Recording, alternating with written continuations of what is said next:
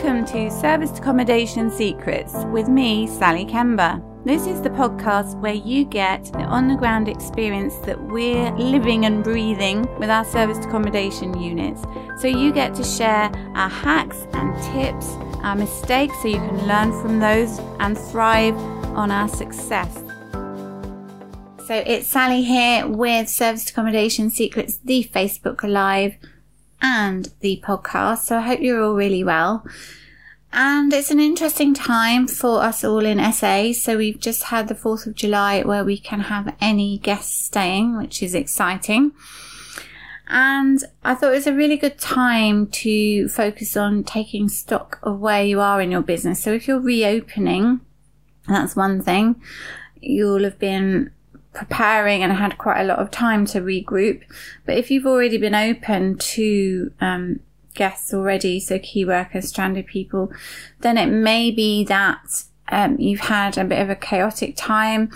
We kind of all went into a bit of a survival mode. I certainly feel that I've got various communities in SA, so obviously with the podcast I get feedback, and I've got Mastermind that I run, and just chatting last night at our webinar, we're really thinking about taking stock of what kind of income we've had per unit, how they're performing, and really making sure we know what's going on. And we've got a range of experience, and they're all great people, some really experienced, some new. And so if you're already operating SA but you want to take on new units, an important thing is to really evaluate what you're taking on and how it's going to work moving forward. So what I really wanted to do is drill down to collecting your income and expenditure per unit, so you can really see what's working and what hasn't. And, you know, you might have had a loss on some units during lockdown. You might have been breaking even with reduced rates for key workers and NHS workers and things like that. Or you might have just been powering forward. I know some of my colleagues with contractors have said they've actually been booming, which is brilliant to hear. So that's really good.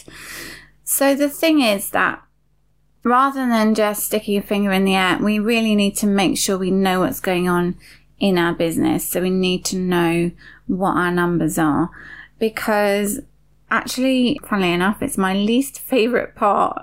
But actually, unless we actually make money, there's no real benefit to doing it, because it's not sustainable for us. So even if we give an amazing service, if we're not making money, we can't carry on doing it. So money is really important. I've done so much work on my money mindset in the past few years with help from lots of mentors, and really thinking from an angle of creating wealth. But it has to start from the nuts and bolts of what's going on in terms of your income in your SA business and what you're spending. So you're going to have some key points to think about. You may have a channel manager that's brilliant for reporting. You may have various things set up to get your financial reporting of your revenue per property. You may have all of that automated, but chances are you may not. So we're still with Takit currently, but looking, well, part of what we're assessing actually is planning moving away and onto a different platform that is going to be much more automated and have lots more really good reporting. But we will see, because we haven't done that just yet. I really just want to make sure that we're not stepping forward too soon. So per unit, we know what our revenue has been. So our financial year started in April the 1st. Hi there, guys. Do ask if you've got any questions, by the way. Good to see you. So in April, our financial year started, and then we're recording the revenue per unit, and all of the costs that are recorded are what is essential for that unit to run. So it's not to do with anything superfluous to the SA, because obviously in your business you might have all sorts of things that aren't directly associated with that SA unit. So if you had your SA unit and you didn't pay for or buy that thing that's on your bank statement, your SA unit would still run. So it has to be everything that's essential for that SA unit has to be listed out. And what we also do is list out each booking, so who it was, whether they had a welcome pack, so less so at the moment actually, because we still are doing individually wrapped tea, coffee, and now moved on to separate salt and pepper, because that's not shared anymore, and a few things like that. And also the cleans and linen have been different, but you can record that per guest and make sure you know the types of guests that are more expensive to look after, perhaps, or cost-effective ways of giving great service without making it seem budget. So you're always going to look to give brilliant service and look after your guests really well, but do it in a cost-effective way so that, you actually do have a viable, thriving business. So working out all of those things and how many nights stay you've got, what the nightly rate was. So ours has varied tremendously. We did start off with sort of near normal rates, and then some of them we had to take right back down to more like cost levels for, we're advertising to key workers and they're staying like 100% of the time. We've had guests who arrived on like the 25th of March and they're still with us, and they're with us till mid-Feb. Another one's with us till later in August. And with them, we've needed to really focus on letting them know that the rate's going to have to go up. So it has gone up gradually, because we were at a break-even stage with a couple of guests, and then we've had to say, look, if you want to stay, that's great. We understand we're serving your need and everything, but we can't sustain it without making a profit. So, we had to reach an agreement on increases. And, if you have people like that staying, if they really can't pay anymore, then, unfortunately, they're going to have to find somewhere else, because you don't want to have a situation where you're not actually profitable. But we want to serve our community. So obviously lockdown is a really difficult time. So all the time we can serve our community and help, then that's brilliant. But then our overheads are likely to go up, because we've had things like, we haven't had mortgages to slash or anything, because we're rent to SA, and we haven't asked for rent decreases either. But, we've had laundry company offering reduced minimums and things like that. So we've had a little bit of a break on what we're paying for. We've had guests doing their own cleaning. The linen company actually was in lockdown for a whole month or two, I think, actually. So we didn't even have any linen costs for a while. So all of those things mitigated the fact that we weren't earning quite as much. But it's really important then to take stock of what's actually happening moving forward and where your business is going. So really important to assess what's been happening in your business and what you can see happening moving forward. So one thing to record what's going on, and that's really important, because then you've got your data and you can see, where it's actually going. You might be able to find suppliers that are better. There are various sources and ways of doing that. And then moving forward, if you want to take on properties and forecast how it's going to perform with your normal rates, we use an evaluator sheet. So that's in Excel. So my husband Pete is, as lots of you will know, rather fabulous with Excel and creates all these things, but that's really great for us. But you may have similar things and you may have similar tools at your disposal. But it's really important when you are going to either see where your property is going to go moving forward, is it actually going to remain viable, or is it that you want to expand your business, and how do you want to do that? You want to assess the property. So with one of my mentees, Ima, she's been looking at one beds because that's what she thought she wanted to start with. But then actually we realised that it's not really going to work quite as well as something like a 3-bed house, where she's got the option to have more guests and a little bit more flexibility. And so you've got the opportunity to increase your income. And the brilliant thing is you can model your data with a sort of half the month occupied, and, different costs that you can include or exclude depending on the service you're providing, whether you're paying business rates now, but realize that later you will have to, even if you're not now. All of these different things you can add and subtract and just really model that. So it links to a 5-year cash flow forecast. So even though we've got leases on furniture, for example, that are for 3 years, we know that they will disappear after 3 years, and that's actually happening with us next month. So we've been talking to the companies, and we might have to renew a few things, but generally our main furniture's fine and it's brilliant. So that's a cost that will come off. If you've done a refurb, you might factor that in for 3 years, and then that will taper and disappear. Or you may do it really heavily up front for 6 months, and then take that cost away. So you can model your data different ways and see how long it's going to take you to recoup those payments, and what occupancy, what rates you need to charge, and how that really compares to what is actually available in the market where you are. You know, what kind of offering do you need to have for which type of target market to achieve the rate you need? Is it actually going to work? And that's been a brilliant tool for Ima, for example, because she's discovered that, you know, the original thought is not what she wants to do, because it's not so workable. And so it was really good she didn't just jump in enthusiastically to get the wrong kind of thing in the first place. So it's a really valuable lesson to, you know, let it play out on paper. And then when you go looking for your property, you know exactly what you need. And obviously keep an open mind, because there may be benefits and pros and cons to properties that you hadn't considered that crop up. But it really gives you a firm foundation, a firm basis of what you can see working and the types of profit that are likely. So if you always make it slightly under, have contingency in there, you're not going to be over optimistic, because if you always go for the max and you don't have any contingency, then, you know, it could be you're not actually even profitable, or it's not doing as well as it should. And then you might have increases in rent or something like that, if it's rent to rent. And, you know, then it will ruin the whole plan. So you need to plan those things in. And obviously recently, like yesterday, in fact, the Chancellor announced that we have a slight break for hospitality, in that VAT's gone down to 5% temporarily for accommodation, pubs, restaurants, etc. So that hopefully will entice people back in, and you can check with your accountant how it affects you depending on the VAT you charge.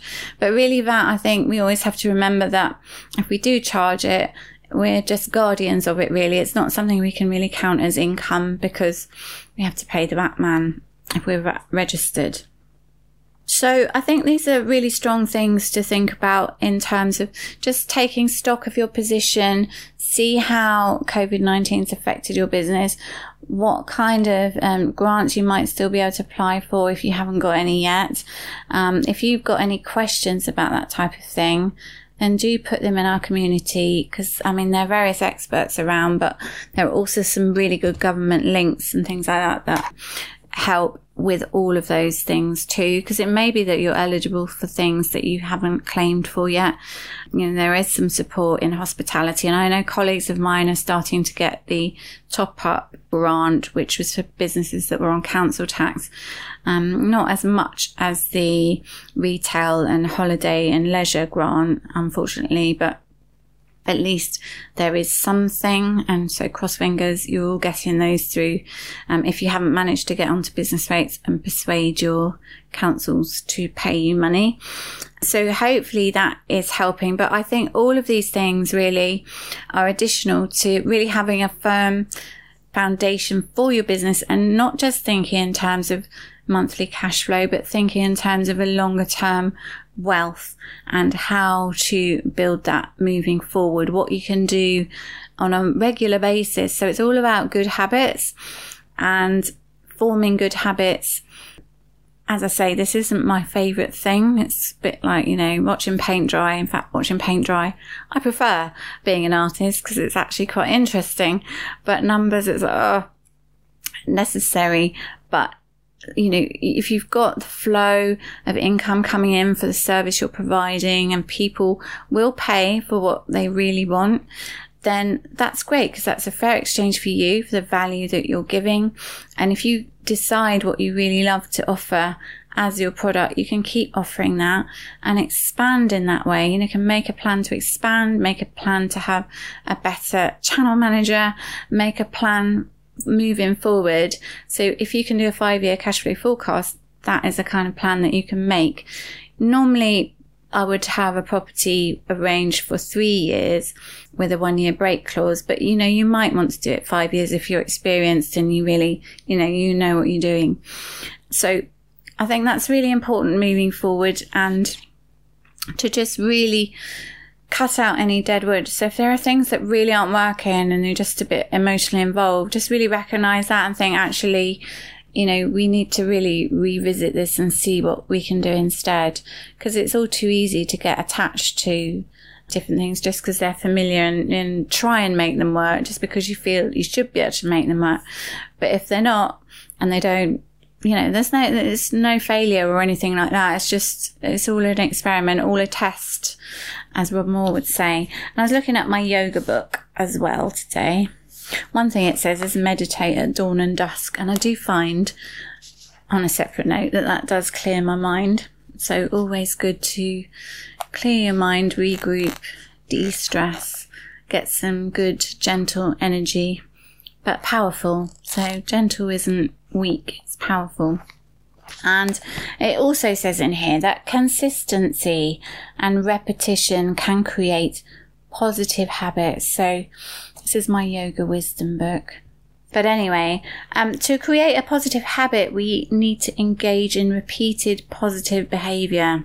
It says, as we all know, it is hard to take on a new behavior and stick to it long enough for it to become natural and automatic.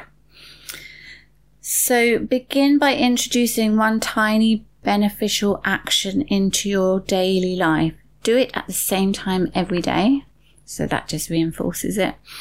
And even marking it down on your calendar or Asana. So Asana's just definitely, finally, really come into my daily life. We've had it with all of our goals and things in there, but I'm using it with our VA to really get things sorted out now. So exciting. But I digress. So do it at the same time every day, even marking it down in your calendar. See if you can do this action without missing a day for a month. Then re-evaluate. Is this behavior working for you? Does it feel natural yet? If so, move forward by introducing another small action that creates a positive shift in your daily habits. Small, repeated steps taken consistently can create positive habits. So I would suggest meditating daily. It is amazing. Makes a huge difference to my life and my mindset. Because even if you think you're going to be positive all the time, you're not necessarily, because you might be taking on challenges and think, and you might go down a bit of a spiral, but it just helps you even out, and be grateful for lots of good things that are happening, and grateful for challenges actually, because they help us grow. But also, from a financial point of view, if you can collect your data on a weekly basis of your SA properties, or review a report every week, look at it at the end of the month, I think that's going to really benefit your property. So one of my colleagues, she had a property she actually gave back earlier this year, I believe. And she said, if I'd known what the situation was, just, looking at it there and then when she suspected there was a problem, she could have given it back a lot earlier. And that's not a mistake, it's just the way it is. So we just learn from these things, and I haven't always been on top of all these things. And so just getting those regular habits just really helps you feel confident. Because also, if you haven't assessed all of these things and you don't really know quite how your property portfolio sits, how your SA portfolio sits, is it actually working? You're always on the back foot, and you always have this sort of nagging, how's it really going? You've got money in the bank, but you might not, in fact. So, whether you do or you don't, that's one sign. But you could have one really successful property that's keeping everything going, or you could, have several really good ones and one terrible one that's dragging them all down. And so until you do this, you don't have the picture of what's going on. And also, what rates to charge. So, yes, one final thing. We're back to using Price Labs again, having had much more a one-to-one negotiation with prices during lockdown. And we're back onto Price Labs now, and there's a lot of control in there. I'm not an expert by any means with Price Labs. I'm still learning it, but there's so much you can do in there. Or similar, there are lots of similar tools like beyond pricing, but it does mean that you can really manage, you know, your minimum stays per property, all sorts of things, you know, the weekends and the weekdays and how far ahead you want to block your calendar. All of these things are so much easier in Price Labs than they are just in your channel manager, I found.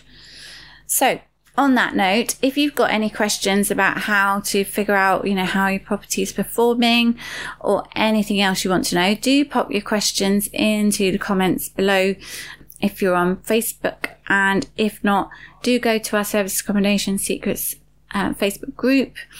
Do comment in there. If you want to join my WhatsApp group, then you can comment below and I will send you the link and you can join, because there's lots of experience in there actually. So lots of experienced operators as well as completely brand new people, and everyone's very welcoming. So it's a bit of a relief, I think. Now we've got to July and things are kind of calming. We're all a bit like, what are we going to do? Can we go out to restaurants? Can we go to pubs? Is it really fine? Some of my friends, they go out quite a lot, socially distanced and responsibly, but I haven't really been very far, I must say. Anyway, it's a whole new era beginning and it's going to be a good one. So you take care, guys, and I will see you again soon. Sharing the secrets of success.